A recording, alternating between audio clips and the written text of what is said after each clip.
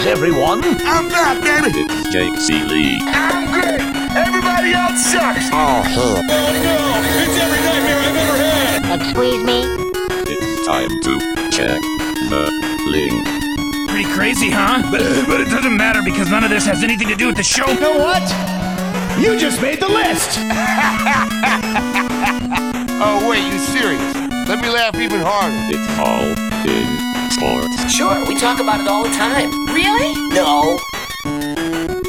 Game on, everybody. It is All in Sports. Jake Seeley, your host, as always. Hopefully, some of you are coming through my guest, because usually I say, try to follow my guest, and I definitely want you to. We're going to get to him in a second. But in case any of you, or hopefully some new people that were following him and didn't know about me, because I feel like some people should know this person before they know me, even though a lot of people don't.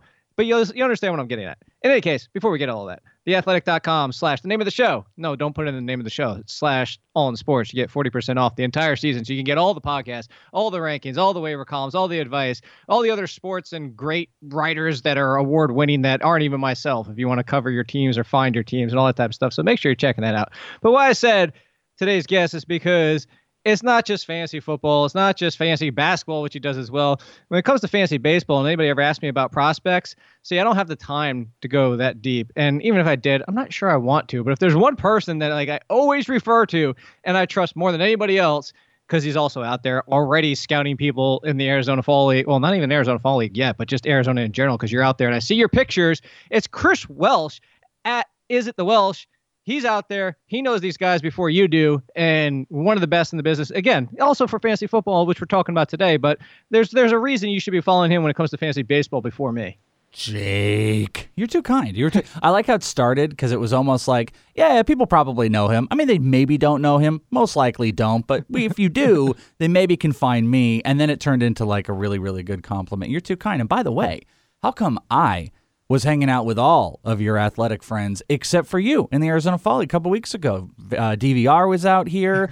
I was chopping it up with Eno, and there's just no Jake out here. Yeah, because I'm in the middle of fantasy football, and despite working 80-plus hours a week, people are like, can you also do a weekly column on this? Seriously, guys, I love you, and I appreciate the love that you want me to do more, but I am one human being, unfortunately. It's definitely a problem. It's something I've been dealing with. You and I were talking off air, and I've talked with people. Like, I do a lot.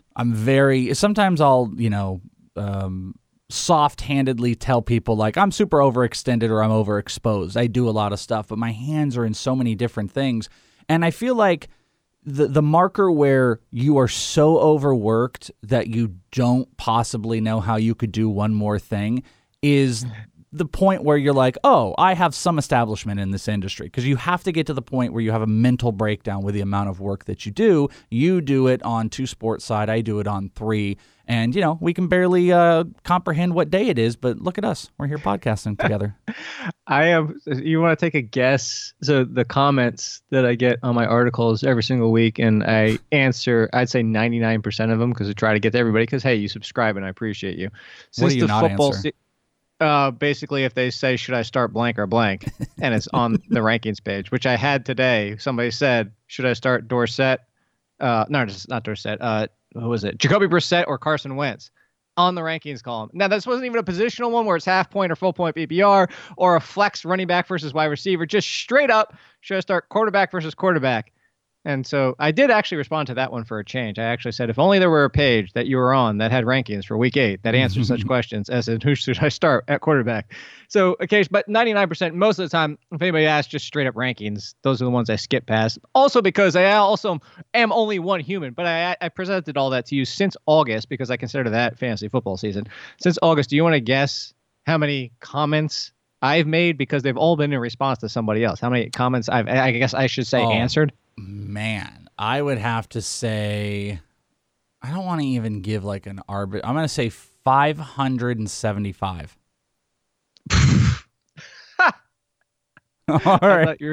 I thought you were gonna like way overblow it there for a second, just as a joke. No, you need to. Let's see, how many times more do I have to go than that? You have to about 25 times more than that. It's in the 5 digits. It's in the 5 digits. We'll put it that way. I'm turning into Little John. What?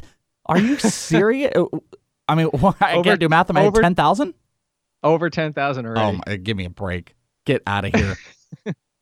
Get The out of here. The waivers has about 300 to 400 per week. The rankings have about 400 to 500 per week. I do a chat every single week, which has 500 plus every single week. And then the APA matchup column has 200 plus a week. So there you go, right there. There's your simple math. But see, 1,000 a week. But you're important. Like, you're super important. You have lots of followers. Like, I'm not important. Like, I'm in lots of places. So people. But you should be. But, well, maybe. I mean, that's really nice of you. I'm inundated. But, like, I still have the wherewithal to, like, see people who tweet me a lot and recognize them and get to the point where, like, I'm still annoyed when someone asks me a question, I answer it, and they're like, really? Are you sure? And it's like, okay, I can't do this anymore. Like, I'm not important enough to still be annoyed by stuff like that. 10,000, I don't know, dude.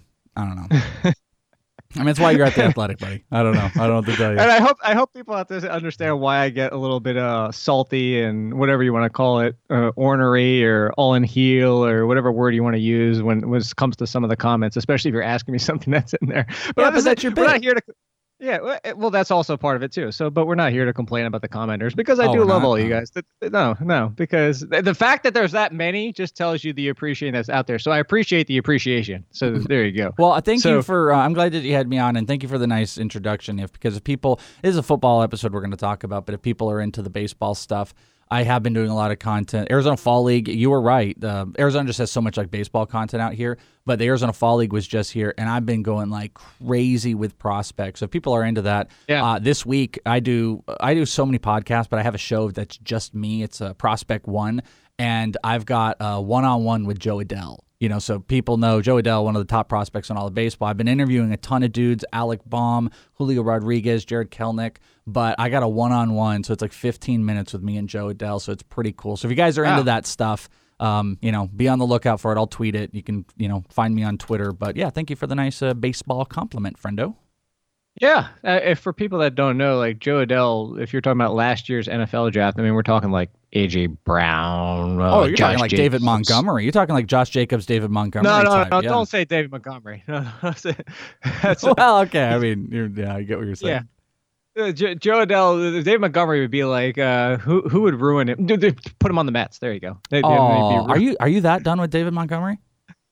I am that done with Matt Nagy. Yes. Okay, so let me ask you this: Are you not? No, I mean, I'll put it this way. Let me turn it to you. I've told people now because this week's ranking article, every single ranking article has like usually a couple paragraph intro and like advice. One week was about weather, one week was about trades, other like lineups, league settings. But this week was about the sunk cost fallacy, and especially when it comes to fantasy, there's all these people like, well, I spent a third rounder on him. I just see the upside, and I just hope that I know as soon as I drop him, blah blah blah is going to happen. And the reason I brought it up is because I was talking about Damian Williams. I was like, at this point, he's a sunk cost. He can't even outsnap Darrell Williams at this point. Yeah, so right. What are you holding on to?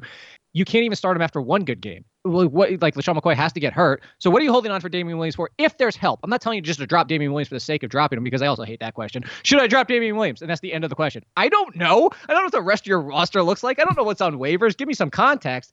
But I say that because, and this is why I'm turning it back to you, if David Montgomery, my point was, so a lot of these people are in 10-team leagues still. People are like, should I drop David Montgomery to pick up Ty Johnson? And I say yes, because I don't want to drop David Montgomery. Somebody else is going to pick him up, and something could eventually happen where Nagy gets his head out of where, and everything is fixed, and David Montgomery's now an RB2. All that being said, is if there's immediate help, if Ty Johnson's out there, if you need a wide receiver, and Deshaun Hamilton or A.J. Brown or Corey Davis or Kenny Stills is out there, he's at the point now what are you holding on to him for because he's sitting on your bench? Yeah, I mean, the problem is when you look at rookies, there's also, I think, a common, it's funny because you were saying a bunch of those things that we tell ourselves, and I would totally tell myself, like, oh, we're coming to the, the back end. As soon as I drop him, it's going to happen. Those are totally like, the stupid things you have in the back of your head. There is something to rookie running backs on the back half, especially if they weren't used a ton in the beginning, because there's one side, if you have a rookie running back that might not be used to the rigors of 16 games or where they can wear out. Someone like, if you wanted to create that narrative around Josh Jacobs, maybe you could do that, where if heavy usage through the first part of the season, maybe the fantasy playoffs, he kind of tapers down a little bit in a redraft format. David Montgomery, on the other end, I mean, he's only had one game where he's had 20 carries. Otherwise, I think he's averaging like 13 carries a game, and it's been super ineffective. I think there is something to say that on the back half of the year that they're going to want to establish more of a running game, but I think that's more narrative-based because the Bears have shown us absolutely no ability to effectively run the ball. And David Montgomery, they just keep moving away from, and they don't even know how to use it correctly with Tariq Cohen. The rest of the back half of the year, if you look at some of the matchups, there's some okay ones. They got 2 games against Detroit in the fantasy playoffs. You do have Green Bay and Dallas, which isn't ideal, but the fantasy championship, Kansas City. I'd love to hold on, and I could see myself telling myself the narrative of like as soon as I drop him, he's going to go off. But in a 10-team league, I don't even see what we're holding on for. Even 12-team. Here, I'll give you the perfect example. This has happened with a player this season, but it only just happened, and it just happened because of a quarterback change, and that's Corey Davis. Corey Davis 2 weeks ago was sunk cost. Yeah. He was. It was move on. There's no point in it anymore. I know we can always hope for the talent. He was turning into the Devontae Parkers and the Kevin Whites of the world, but the quarterback change happened. But Corey Davis is 1 out of like 20. I mean, we could go down the list of all the players that people were dropping in weeks 2, 3, 4, 5, and then have been dropped ad nauseum at this point because they are. That's more common. And the more common is the fact that the more likely scenario for Damian Williams and David Montgomery is that they're bench options the rest of the season. It's more rare for things because David Montgomery needs one of 2 things to happen. Either Tariq Cohen gets hurt and they're forced to go to David Montgomery 20 times a game, or I said the other one is Matt Nagy gets out of his own head. But he comes out and says, I'm calling the plays again this week, and he says 2 times. This is the second time this past week he's come out and said we need to run the ball more. I don't understand what happened. You are calling the plays. You said this 4 weeks ago that you've never seen a run game like that. You are in control. Matt Nagy has to be. I don't. What's one the of the kid on one of the dumber things a coach could ever say is like, I don't know what happened. We got to run the ball more. No, you're the coach. You know who Matt Nagy is? You know who Matt Nagy is? He's Ralph Wiggum running a football team. Hey, everybody. I don't even know what his joke is. The idea that a head coach can step in and be like, we've got to run the ball more, and I just don't know what's happening. It's just like you're driving on a freeway, and then you're in an embankment, and you've crashed. And you're like, I don't know what happened. How do you not know what happened? You were driving a car. You know what happened. You steered it in, or you moved out of traffic. It's stupid diversion stuff. But let me ask you on the sunk cost thing, because it is interesting, because I'm looking at Corey Davis, and obviously, a guy like Corey Davis was easily cuttable through the first 4 weeks. Titans atrocious in the pass game. And then as soon as Ryan Tannehill comes in, he had his most targets, most receptions, second most yards he's had all season. And Tannehill obviously is moving the ball a little bit better. But do you think sunken cost is, how do I want to say this? Do you think it's easier to recoup from sunken cost with wide receivers because there's such an influx of guys than it is running backs? And that's why this idea of the sunken cost and the hold is so much deeper on running backs, because Corey Davis, you could have cut and picked up Alex Erickson, and you could have just, continuously moved through different receivers, Kenny Stills, and you can just almost stream at this point with the amount of guys that are going through. So it's easier to cut these players, where running backs, yes, there is that sunken cost thing you're talking about, but being able to recoup and get a guy that is that has the upside at that position is nowhere remotely close to what wide receivers are. Because you said you would cut David Montgomery for Ty Johnson in a heartbeat. I'm not so sure about that, man. Like, they want to have a full-on committee. The Detroit Lions haven't been good in the running game. What makes us think they want to, but they haven't? Here's the good thing: were they nagging? How do we get not better? The Lions promoted Paul Perkins, so I'm just like, well, then good. I feel exactly. It's all over now. They didn't sign anybody, so that's what makes me feel good about Ty Johnson, because I'm going to say something I said on my podcast for The Athletic, and this was with Chris and Brad, and we were talking about the same thing. And I said, there's the counter argument of how do you feel good about Ty Johnson with what you just said. Kerryon Johnson was a low-end RB2. Like, if Kerryon Johnson wasn't doing it, what makes you think Ty Johnson will do it? And I don't think that Ty Johnson is a better running back than Kerryon Johnson. I think, similar to the Bears, the hand has now been forced. Now, maybe Paul Perkins gets 8-9 touches, and then obviously this is completely wrong. But I would say this is the comparison. It's like, if you took Ty Johnson out of the equation and Kerryon was still healthy, I think Kerryon would be a mid-level RB2, because he only has to deal with J.D. McKissick, who is going to be involved. He's like, McKissick's not going away. But Ty Johnson steps into, I don't see Paul Perkins getting the Ty Johnson workload. I see Ty Johnson getting the carry-on workload and possibly even a little bit more.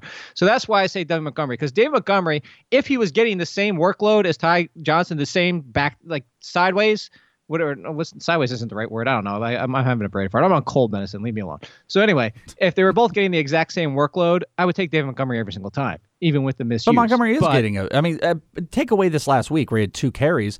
He's getting the workload of 11 to, let's call it 11 to 14, 11 to 15 carries a game. The Bears are just way more inefficient. The Lions, if they're having a straight 50-50 between Ty Johnson and J.D. McKissic, they're going to probably end up riding the hot hand.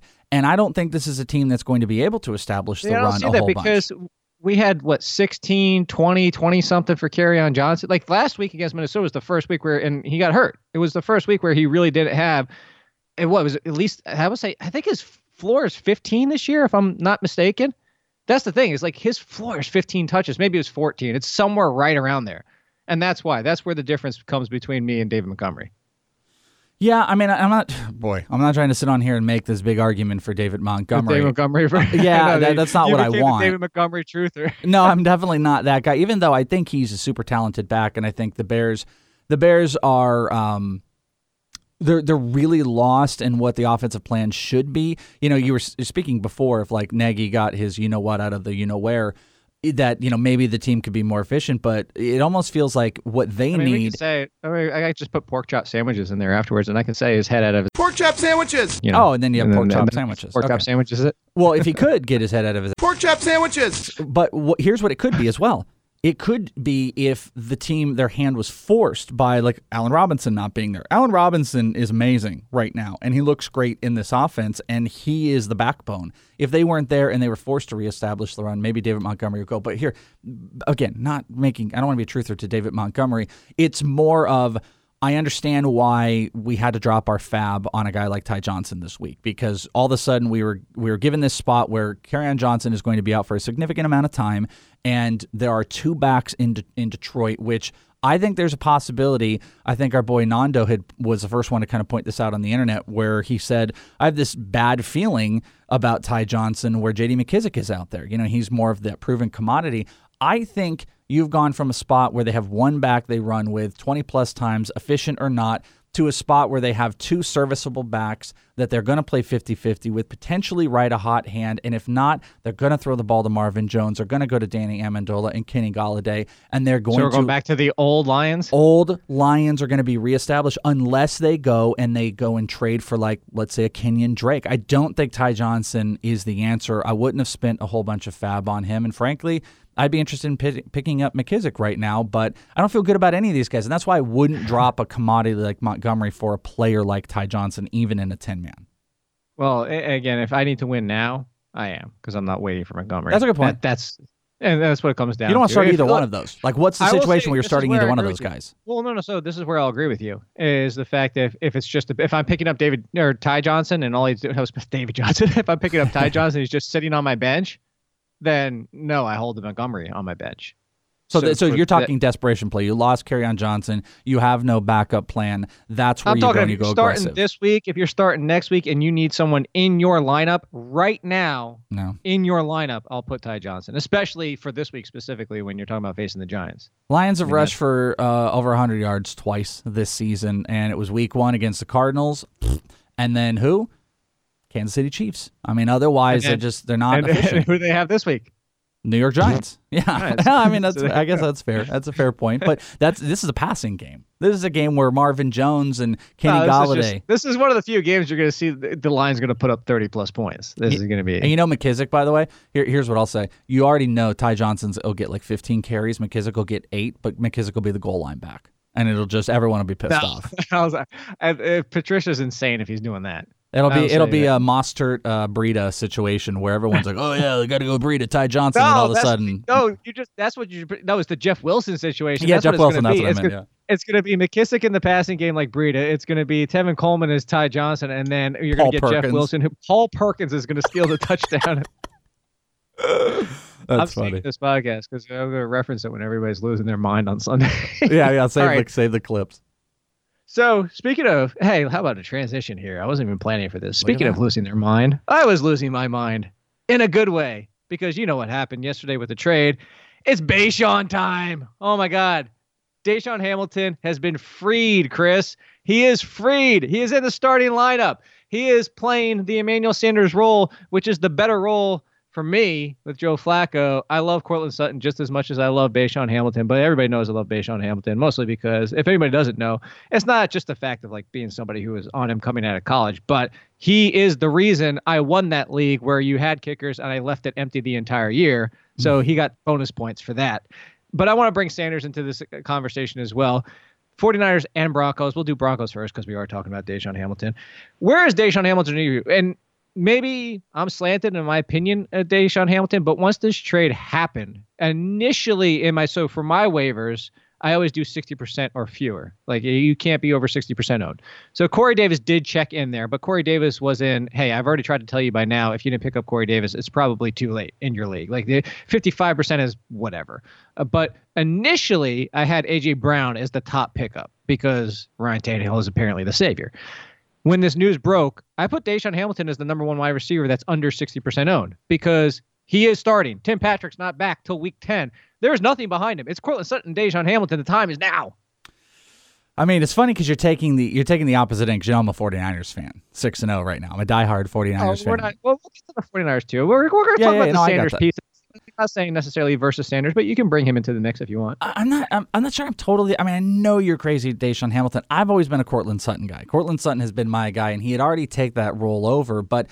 Are you team Deshaun Hamilton because opportunity is going to be better, or are you playing it because, hey, we're taking away the targets and now Hamilton's going to get them, but the targets weren't really there. I think he had to come. Emmanuel Sanders had a combined 10 targets over the last 3 games, weeks 5, 6, and 7. He had 2 really good shining weeks against Jacksonville and Chicago, where he was 9 targets and 13 targets, but. I mean, Emmanuel Sanders hadn't been really a force with Denver's offense, and Denver's offense is not close to being a force. Joe Flacco looks bad. Courtland Sutton is clearly the guy. I think there's going to be opportunity out there with Deshaun, but, I'd make an argument that I think I might like Kenny Stills a little bit more over him. Maybe not full season long, but for a short stretch. I would have gone Corey Sanders over Deshaun. I'm just not as crazy Deshaun as you are. You're just mixing everybody. Oh, you're putting all like the wide receivers together. You're just Voltroning the wide receiver over here. What did I say? You said Corey Sanders. Did I say? I guess that's Corey Davis. I guess that's Corey Davis, Emmanuel Sanders. Like I said, you just Voltron to wide receiver. Of course, I would take a Voltron wide receiver. Come on, it's Bumblebee. No. I'm not on cold medicine, by the way. No. So here's the counter argument. It's those 2 games against the Chargers and the Titans. Sanders wasn't 100%. He had a little blip in there. I mean, before that, it was. I mean, we're talking 7, 13, 4, 9, and 6 for targets outside those 2 games. And I'm not throwing out those 2 games to say, whatever. But if you're telling me also, let's even include the Green Bay game and I think at that point, Green Bay was still playing good pass defense, which has just completely gone out the window since then. But even if you include that, I mean, we're talking about 86, 98, 10, 104, 10 is the Packers game, and 60. I mean, even if you want to throw in the dud 0 against the Titans, again, is say that, he was supposed to be healthy for that game, had 3 targets. Look, it's not going to be a wide receiver 2. I'm not saying that. Okay. I have Courtland Sutton as the wide receiver 2, but I have him as a top 40 wide receiver the rest of the way. And let's bring in your boy because I don't know. I think if forced to take one of the 2, I would take Sanders barely just because he is the definitive number 1. But I don't feel that much better about the 49ers passing game where everybody's involved. And Jimmy Garoppolo, you want to talk about a run-first offense that doesn't even throw the ball. I would take them, but I would put them probably within about 5 spots of each other the rest of the way. Yeah, you're not wrong. I was tweeting about this after the Of course not. How could Jake be wrong? The wide receiver situation in San Francisco is super frustrating to me. I was a big Deebo Samuel guy this year, one of the cleaner route runners. Not big on Marquise Goodwin. Didn't fall into the Dante Pettis hype, even though he's got kind of like a playmaking, breaking ability. But San Francisco has found so much success in the running game that they haven't even found a necessity to it. They're like a less efficient Minnesota Vikings, but their Adam Thielen is George Kittle. They don't throw to the wide receivers, and it's almost like played out at this point. I think George Kittle, I'd have to count this up here, George Kittle alone might have more receptions than every single wide receiver on the San Francisco 49ers offense. It's close. Combined? Yeah, because Debo's got 15, Goodwin's got 11, so that's 26. You've got Bourne with 9. So, yeah, we're right about there. So, I mean, you take any 3 wide receivers, and George Kittle has more receptions combined than those guys. The only hope would be, though, is a guy like Emmanuel Sanders is going to be able to open up the field, which could be a positive for George Kittle. I think, and I don't know this as a fact or anything like that, but I think part of the run game is not just efficiency, but I think there's a necessity to it. Jimmy Garoppolo is not as good as people think he is, and I'm just coming from a 49ers fan. He was rough to watch. The game against the Steelers was disgusting. For shame. The first couple weeks was disgusting. He's not as good as we think he is, and I kind of a little bit more than maybe most people believe that he might be one of the classic like Alex Smith type of quarterbacks. You know, he's efficient. Don't put him in situations where he has to make crazy big plays, but if you get him in the right scheme, he's going to be efficient for you. With that, I don't think they've had the proper weapons to utilize him whatsoever. So if you bring in Emmanuel Sanders and you can open up the field a little bit more, he might be able to get the ball out. You might be able to get Dante Pettis on some bigger plays. You might be able to get George Kittle going. I think they're going to attempt to pass a little bit more. I think it's obvious when you go and trade for him, but I don't think this is a crazy boost. Emmanuel Sanders is probably at best a wide receiver 3 in fantasy, but I'll take him over Bayshon. By how much? Same margin? Within 5 spots? I would say 10 spots. I would say probably within the difference between a wide receiver 3 and a wide receiver 4. Like they're in okay, a tier well, different. Fair. Here's certainly fair because I said rest of the season I have Deshaun Hamilton as a top 40 wide receiver. Yeah, and I'm saying like maybe of, like 30, you know, between 30 and 36 is Emmanuel Sanders, and I was about to say 30 and 35 is Emmanuel Sanders. Yeah, I would agree with that. I'm with you. Okay. Yeah, there we go. Look at us together on this. Yeah, we got that. Come together. It's like that Paul Rudd thing. Like, hey. Look at us, Jake. Look at us. Yeah. Speaking of that, that's what I need. Have you watched the new show, Paul Rudd? I watched the with myself entire thing in one night. I got obsessed. Yeah, How many episodes are there? There's 8, but they're only like 26 minutes.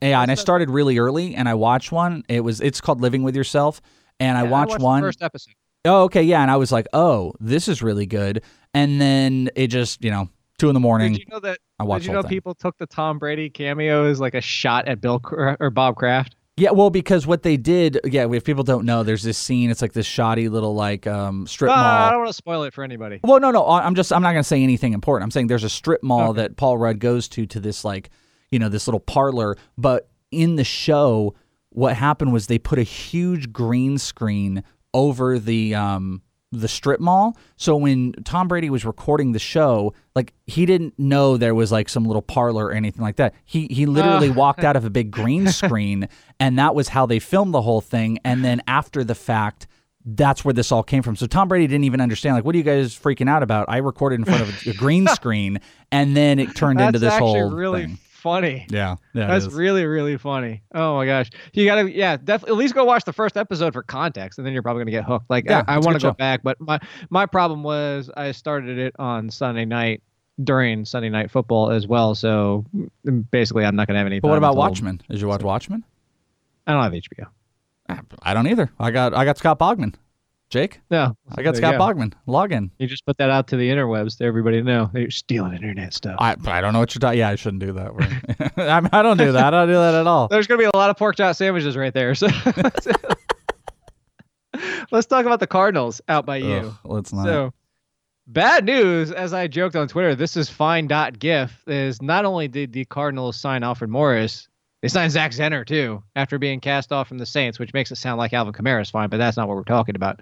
We have to – I think any intelligent person at this point would assume this is bad news for David Johnson's outlook for this week at least, if not going forward. What are you doing if you're a David Johnson owner? I guess on both sides. Would you go try to buy low if you're a one-loss team and you could just stash David Johnson knowing the upside? Or are you completely out? And if you are a David Johnson owner, taking whatever the hell you can get and even selling low, because what if this turns into Todd Gurley and he's nothing for the rest of the year? Yeah, I've had major questions. Anyone that's listened to the In This League football podcast with Bogman and I have known I've been like really railing on David Johnson, and it hasn't even necessarily been fair because he's piecemealed, what was it, 100 yards for like 5 straight weeks or 6 straight weeks. Like he was finding his 100 yards everywhere. My problem has been his body is piecemealed. Well, he first off, he doesn't look right. He hasn't. I don't know if he got more upright. He just looks stiffer to me. The athleticism from his first 2 years just doesn't seem like it's same there. But Kingsbury was making it work. My problem, though, was Arizona's offense was so bad, and they weren't establishing any type of a running game. It was contingent on the passing game. I was calling him like a little bit better of a version of James White, which, again, isn't bad. It's not a bad thing. It's just it didn't feel like the elite guy, let alone he's held his value. Now you get the injury, and all it does for me is it just brings up all of the concerns I've had with him in Kingsbury's offense and where he just doesn't quite look right. And frankly, there's some rough patches coming up here. So you're talking about buying low. I'm always interested in stud players buying on the real low, if that exists. I don't think it exists. But they've got the Arizona Cardinals. They've got the Saints coming up, which I think is a little bit of an underrated defense. But they've also got the 49ers defense 2 of the next 4 weeks. And if you don't watch the 49ers, not trying to be a homer about how much I love them, but if you don't watch them, you have no understanding of how good their defensive line is and how much they're going to attempt to stop the run. So even if he came back, I'd look at the Cardinals. I don't think he comes back to week 13. Why bring him back, push him back? You get 2 49ers matchups.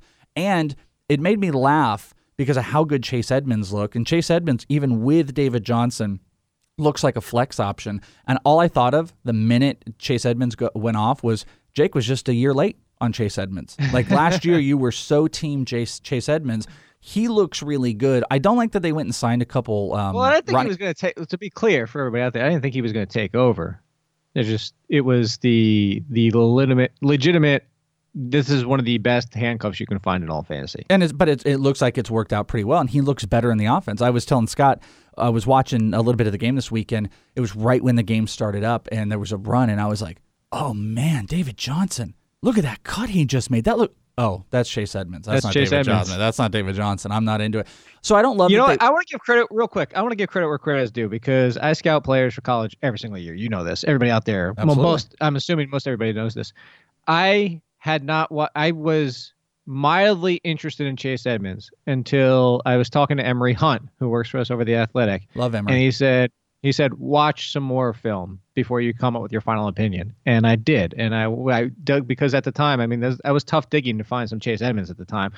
And I did. And that's where Chase Edmonds then after that rocketed up my draft board coming out of college because of Emery Hunt, who I often refer to a lot of times when it comes about prospects. He was the only person I even remember mentioning Tariq Cohen's name and as being fantasy relevant, period, before he even became fantasy relevant. So I give Emery a ton of credit because I might have missed Chase Edmonds until after the fact, if not having watched more, because I'm only one human. I'll give everybody the insight. I ask Emery every single year. I know. You're only one.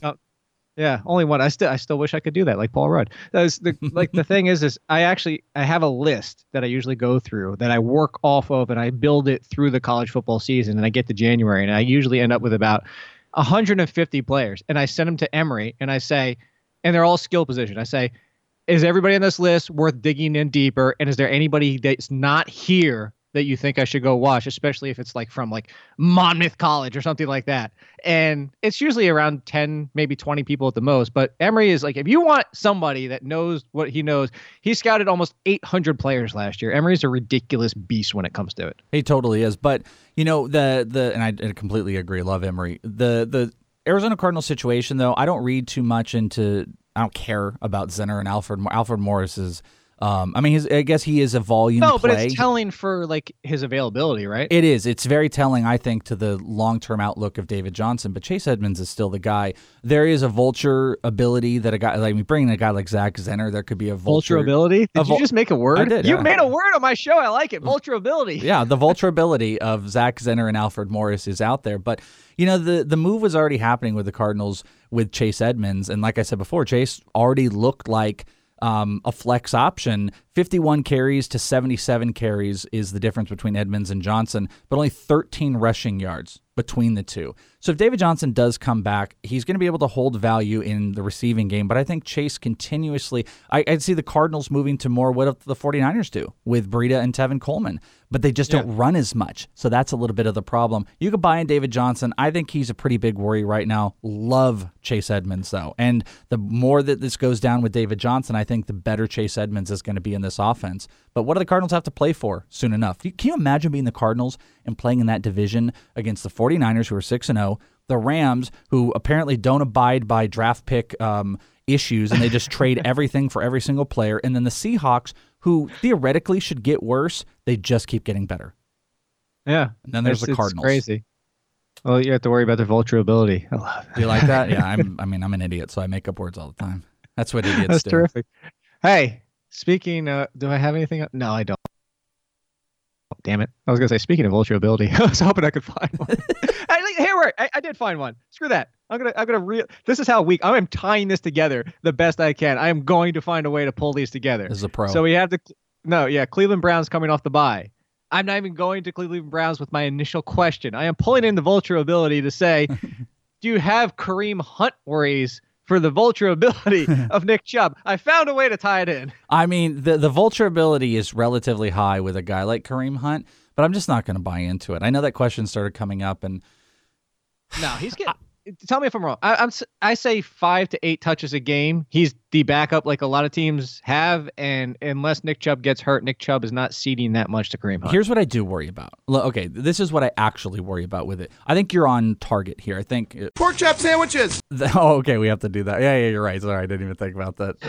That's funny. That's actually really. I wish people could have heard what I just said and then had the realization of what I just realized. And it's. I even just wish really you would funny. stop giving me so much extra work to do for the show. I apologize. But this is going to be the most edited show I've ever had. But like, I do think you're right. Like, they're not gonna let Kareem Hunt sit by the side. So he's gonna be out there. Here's my worry though: if Kareem Hunt comes out blazing, even if he gets 5 or 6 carries and he's efficient, I don't see any way the Browns aren't going to be able to resist themselves, because their offense has been a major question right now. Nick Chubb obviously is an incredible talent, but the NFL has moved to the 2-back system where offenses would rather move through 2 backs on almost a full front. The Cleveland Browns have not been that. What I worry is, and Kareem Hunt is a pretty extreme talent, if he gets out there and in that short burst he's efficient, they're going to move that from 15 or 5. They're going to move that up to 10 to 12 carries, and it will cut into Nick Chubb.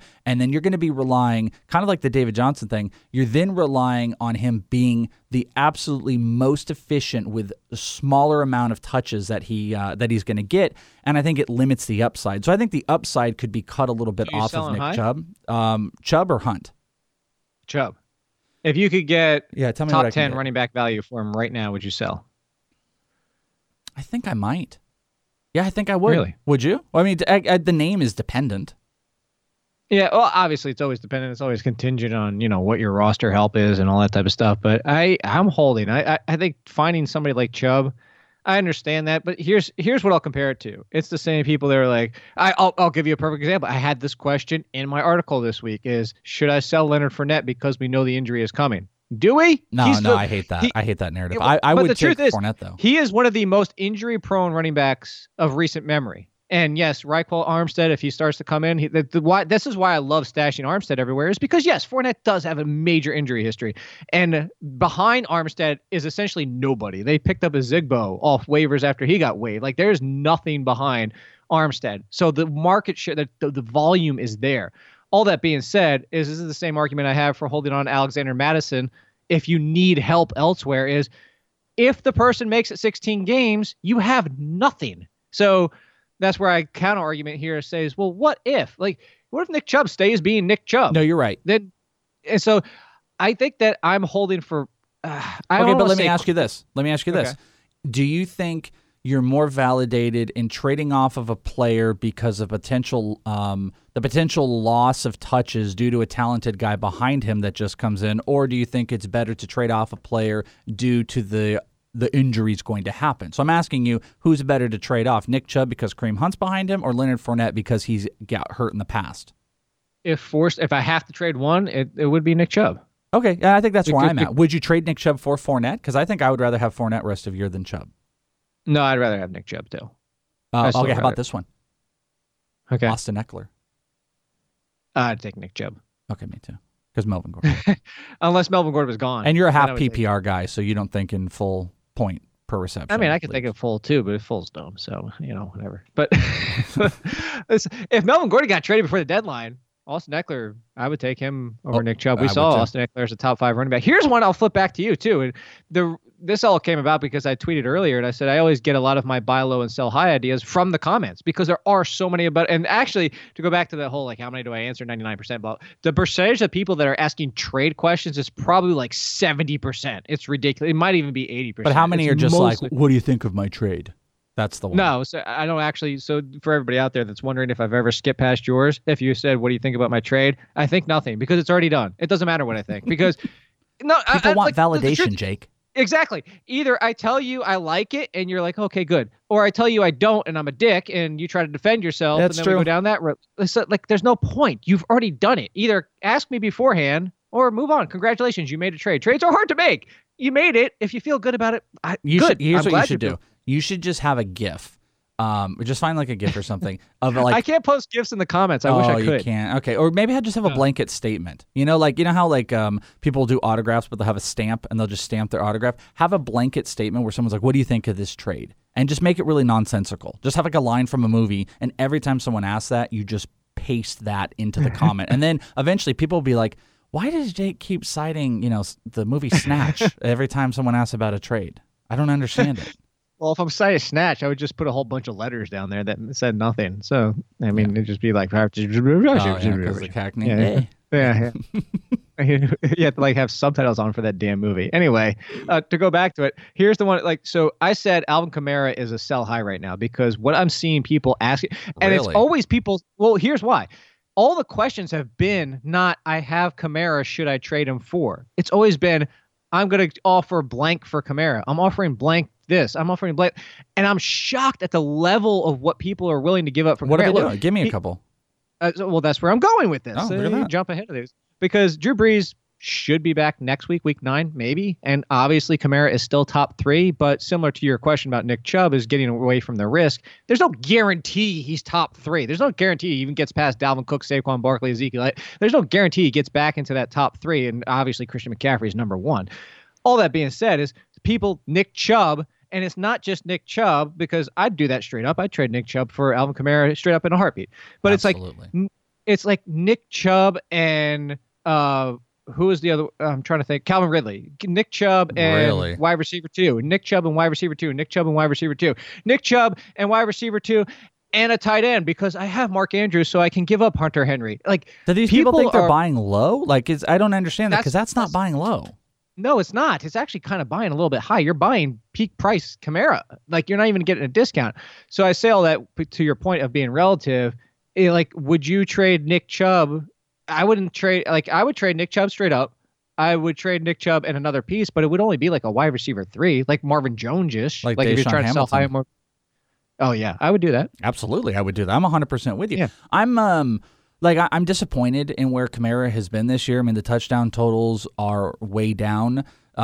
He's still getting his receptions. The overall production is just not remotely close to what I would want, but that doesn't mean I would shy away. But like to pay the Calvin Ridley and Nick Chubb price, what this shouldn't be, because I think of Kamara sometimes from a dynasty perspective where I'm not trading him. If he's really bad, maybe the adjustment is this went from I'm not trading him to like, oh, maybe I'll listen, but the cost is super high because I'm just listening now. And people are taking that to redraft and they're being like, well, I will not trade Kamara under any circumstance. And then he plays bad and it's like, well, I'll listen to it. Why other people think they need to offer Nick Chubb and Calvin Ridley for Alvin Kamara, the market doesn't work like that. I mean, if you're playing in a 10-team league and you're not starting Calvin Ridley and you got amazing wide receivers, you can make those moves. And sometimes I assume those questions come from that perspective where they're like, well, I'm not even starting Calvin Ridley and I've got Nick Chubb and I'd rather take the risk. I always want the best player in a deal, but you got to make sure that you're not taking away from your team or you're not overpaying the market value. Just because this guy is willing to listen now doesn't mean that you should pay that price. Right. I'll give you 2 examples straight from after I tweeted that. I have 2 examples of people who mentioned trades in their leagues. Nick Chubb and Aaron Jones for Kamara. Okay. Are you not taking that duo every time and 17 times on Sunday? I'll take Aaron Jones and Nick Chubb every single time. This one, I got Dalvin Cook and Darren Waller for Kamara last week. What? Holy crap! Play in my leagues. Yeah. I have to bend over backwards to get one trade done, and these people are getting bowled over with wow. Dude, if you were taking, not to turn this, but if you were looking at all the positions and quarterback, tight end, wide receiver, running back, and you were building the consistency, and you said, all right, I want the top 5 most consistent players. Doesn't matter. I don't have to pick 5 at each position, but just the most 5. Dalvin Cook and Darren Waller are on the top 5 of most consistent across the board. Darren Waller is so consistent at tight end. He's so good. And Dalvin Cook, besides Christian McCaffrey, is the best guy out there right now. I mean, it's crazy. I would take Dalvin Cook over Kamara the rest of the season. Absolutely. I would too. I don't even have to, think about that. That's an easy one. But what about his injury history, Chris? I don't care. I care less about that than any other human being on the planet. You'll never see me, and that's where Bogman and I are just polar opposites, where Bogman will live with that a lot, and he'll be like, well, this guy with the injury history, he gives everybody a pass except for Leonard Fournette. I can't live in that world because I can't have that predictor. Sure, in baseball it's easier because there's a guy that just every single season does that, and Leonard Fournette is fun to have those considerations. I can't live in that world. I don't live in that world. Giancarlo Stanton, you would call him injury prone at this point, right? He's just injure. He's just in. I don't even need to put a D on. He's just injure. That's what he is. It's just Giancarlo Stanton, IL. Yeah. That's just his name. You change his name for a third time and just say Injure Stanton. What is that in Roman numerals? IL. Is that anything? Or is it? What is L? It would have to be LI. Is L 50? Yeah, it would have to be LI. Yeah, so. it'd be 51.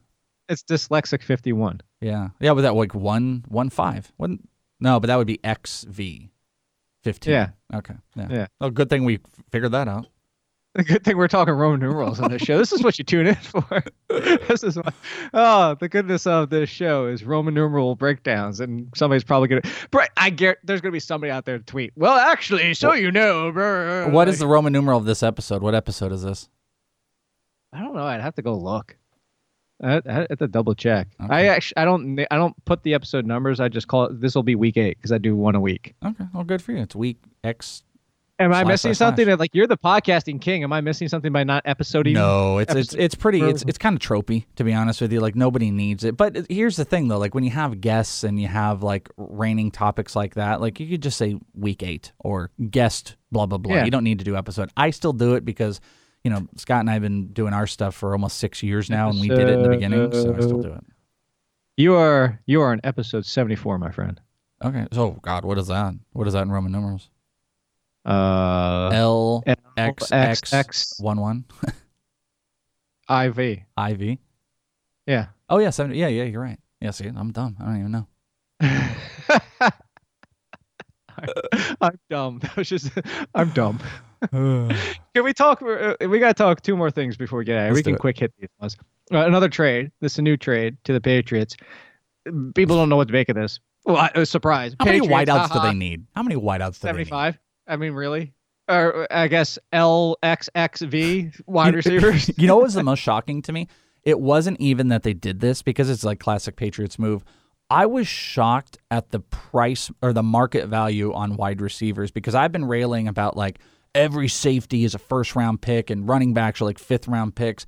And the Patriots gave up a 2nd-round pick for Mohamed Sanu, and the Niners gave up a 3rd round for Emmanuel Sanders. I just didn't know the market was still doing that, and I was really surprised that the Patriots would give up a 2nd-round pick for him.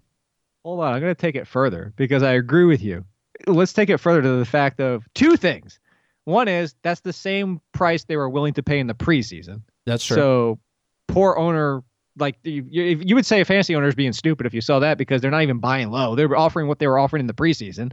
So, but think they were probably doing that before they had acquired. They were doing it before they acquired Antonio Brown, and then they got Antonio Brown. So I guess they saw the need. Here's the second one. They only gave up a 4th for Randy Moss, for comparison's sake. Where were those years? What if the top 5 wide receivers of all time? You gave up a 4th, and you're giving up a 2nd for Mohamed Sanu? Didn't they give up a 6 for Josh Gordon? I would guess. I think it's somewhere around that. Yeah, I saw a lot of people being like, Josh Gordon's going to be the one that is out in the rotation for the Patriots. Like, no, he's not. Why would that happen? No, he's going to bump Philip Dorsett. Well, so that's the question. So you can answer it, is because as of right now, this is how I see it. Philip Dorsett still plays outside. Julian Edelman still moves all over the damn field. Sanu is in the slot. But I don't know, honestly, how I feel about it, because on the one hand, I'm like, well, Sanu's floor, and he was a boring, fine wide receiver floor, sometimes wide receiver 3, because he was on the field all the damn time in Atlanta, because he's one of the best blocking wide receivers in the game. And there was a report before the season even started from the guy at The Athletic that covers the Falcons that even said he's coming off the field less than Julio Jones. And we saw the snap counts. He was on the field all the time. If they're and I know they run a lot of 3 wide this year, that being the Patriots, but if you're telling me somebody's coming off the field, I don't think it's going to be Edelman. And then if you're talking about outside wide receiver, you're not pushing Sanu outside. So is he staying on the field? And then if Josh Gordon comes back, but on the flip side, they gave up a second, which makes me say, like, they want him out there all the time. Like, I really don't. That's the Patriots. What a surprise. We can't figure them out. I don't think and I think they're built on rotations. The wide receivers haven't been that much different than like the running back. They'll go with the hot hand. Right. Brady loves Gordon. Biggest playmaker on here. What I love about Sanu is like a bigger, more athletic possession version of like a Julian Edelman. Like, they're not the same guy because Julian's completely different, but like the catch rate Mohamed Sanu rocks with is exactly what the Patriots would want. You throw him the ball, he's going to get it, but you don't need volume. It isn't like Atlanta, and I don't think it's going to be anything close to that. This is a classic Patriots situation where everybody eats into each other. Will Sanu have a week? Yes. Brady always does that. But will he maybe just be more consistent to 3-4 catches a game? Edelman gets his 7 to 8. Gordon gets his 4 with one big play, and Dorsett comes in with a couple. Yeah, it's a possibility. All of these guys continue to me to hurt a guy like James White and what his role has been, but I don't think he has the upside of what he did in Atlanta. I just think he's another cog in this situation, and I don't think Josh Gordon is done, though. I just think it makes everybody a little bit more dicey than Julian Edelman. Yeah, I think it definitely just adds more uncertainty, and the worst part about it is it's basically wide receiver. Their entire team is by committee. Like, the only person that seems to be locked in is Edelman. And I think the team anticipates, speaking of like, I can't worry about injuries, the team anticipates how banged up they get. They anticipate the depth that they need. There's going to be weeks, you bring in a guy like Mohamed Sanu because there's going to be weeks where they need to bring off of Julian Edelman. You might have an inactive week of a Josh Gordon. Philip Dorsett has been banged up. Obviously the tight end situation has been a disaster. No shock that they were out there trying to acquire a guy like O.J. Howard because they want all the targets they can possibly get. They need guys to separate the field. There's your RotoWire shirt idea. We should reach out to Kenny. He could, it doesn't matter what your role is. That's the Patriots motto. And you have to do like Bill Belichick. It doesn't matter what your name is. And then Bill Belichick has a microphone like The Rock. It doesn't matter. Yeah. He's like, it doesn't matter. Exactly.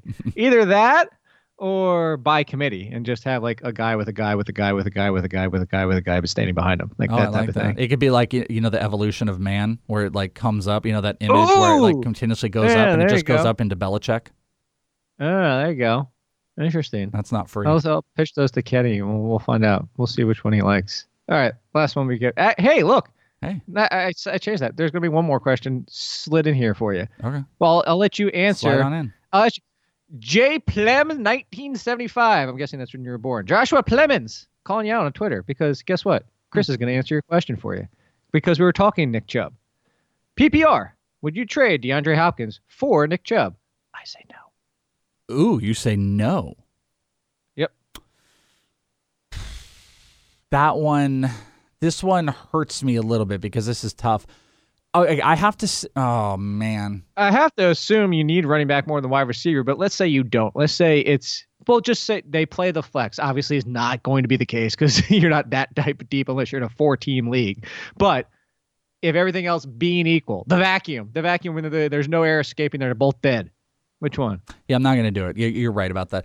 I tend to always lean on having a heavy dose of running backs, and So do I. I don't want my decision to be made because Kareem Hunt's coming back. But I think there's a little bit of worry and I think there's a desperation Cleveland feels in their offense to adjust things, and having just one more playmaker I think is enough for them to adjust where it could just be a little bit less to Chubb. And maybe I'll make it less about trying to go through that narrative to say DeAndre Hopkins just looks right again. 12 targets in both of his last 2 games, 9 catches. The ball seems to be flying a little bit, and I'd say this is a pretty good end of the season. I mean, the fantasy playoff, if you don't go to Week 17, you've got Denver, Tennessee, and Tampa. I mean, I'm going to take DeAndre Hopkins. There's a safety net to that. No, everybody everyone's listening freaking to out. this show does not go to Week 17 because they are smart. They're not stupid. I just make sure. Like, I always talk in what I don't I have do, stupid but people, like, when I'm like, okay, look, podcast maybe done, stupid Week listeners came 16. for you. Yeah, well, it's a lot of stupid listeners. But, like, the amount of people that are like, oh, what about Week 17? I'm like, why would you play into Week 17? Do you want to start Zach Zenner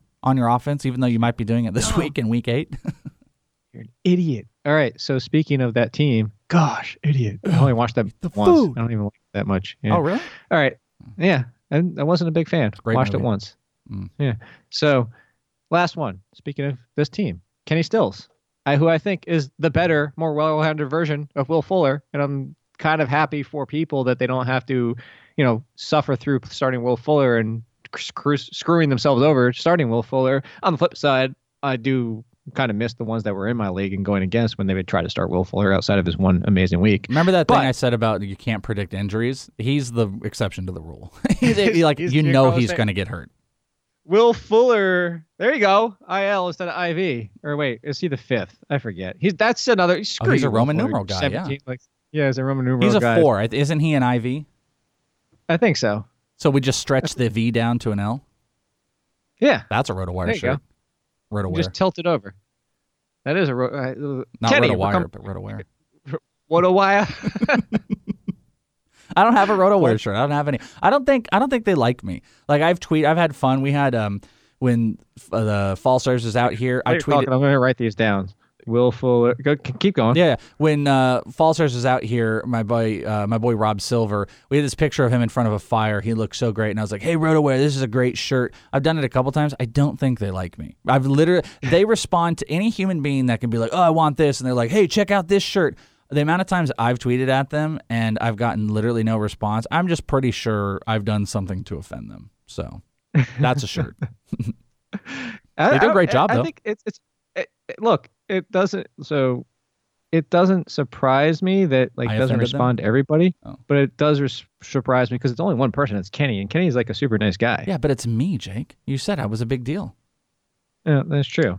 Okay, well, I get it. We're just All right. connecting the tea leaves here. What was your question, So, Kenny Will Fuller- Stills? I don't know, but I guess Will Fuller. We could also throw out something like catching more L. Was it cashing more L's or catching more L's or taking more L's or whatever like that? Because IL, something like that. I don't know. I think we've Kenny's- come up with Kenny's something. better at it Are we than us. designing Yeah. shirts? Is that what we're doing on the back half of the? Is this what we do on the end of the show? I mean, I got my check the link and ban kickers T-shirt, so I'm done. I've already made mine, so I'm on from there. I would think we were talking about Kenny Stills. Go on, we need to end this damn show. So Get your shirt at RotoWire while we talk about Kenny Snills. oh, this is good. I'm just gonna, you know what it is? I'm just gonna put GI Joe PSAs, the mock ones, at the end of the show. I Just like it. to forget the rest of this conversation. I'm a computer. All right, so Kenny Stills, is he wide receiver 3 this week? Is he wide receiver 2? DeAndre Hopkins, to go back to your point, now that Will Fuller is gone and Kiki QT is forced into this lineup, which I think brings more balance to this team, is he back in the number 1 wide receiver conversation? Like, what do you think the Will Fuller injury does? That's the real question. I do think this moves Kenny Stills into. I think we're a wide receiver 2 this week. I love the matchup against Oakland. I love that. He was able to have the big breakout game. Kenny Stills, it's like you said before, Kenny Stills is like a version of Will Fuller, just maybe a little bit more trustable. I mean, Will Fuller is an absolute breakout guy. Like, if there's a guy that can break open a game, it's old school Deshaun Jackson. That was Will Fuller. But Kenny Stills, I think, kind of completes the team a little bit more. I love the idea that he can knock in 7 to 8 targets a game, and if he can bring down 6 balls, we're probably looking at 80-plus yards, and I think we can't discount the idea that he's going to be a touchdown magnet for this team, especially if the defenses are going to be focused on DeAndre Hopkins, who it still doesn't matter. He gets his run. But this is a great matchup this week against Oakland, so I really, really like it, and I like the back half of the year.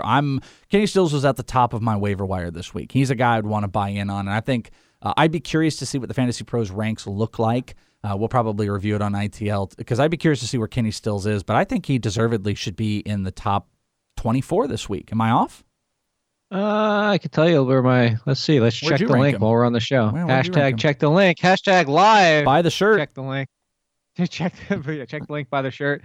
He initially, so for everybody out there, two things is, if you don't know, I run the first projections. Like, God, I need to take a nap. What is wrong with you? Did you not sleep today? I have a cold. I legitimately do have a cold. Oh, okay. I've been off to the side, kind of like I can't breathe Yeah, clearly. Jake so has this thing. If people don't know, because we've been friends for a while now, and I remember the first time we did a podcast together, you did this, and I was like, oh boy, I don't know how this is going to go. But then I just understood this is you. No one sounds like they hate you more and is more depressed than Jake Seeley as soon as you get on before a podcast. Every single time I get on, and Jake's like, hey, what's yeah, okay, we'll get started here in a second. And then we get on and we have the best time. And we'll text after and we have all the time. You sound so miserable every time we do a podcast. Before it starts, I would have never known that you weren't feeling good.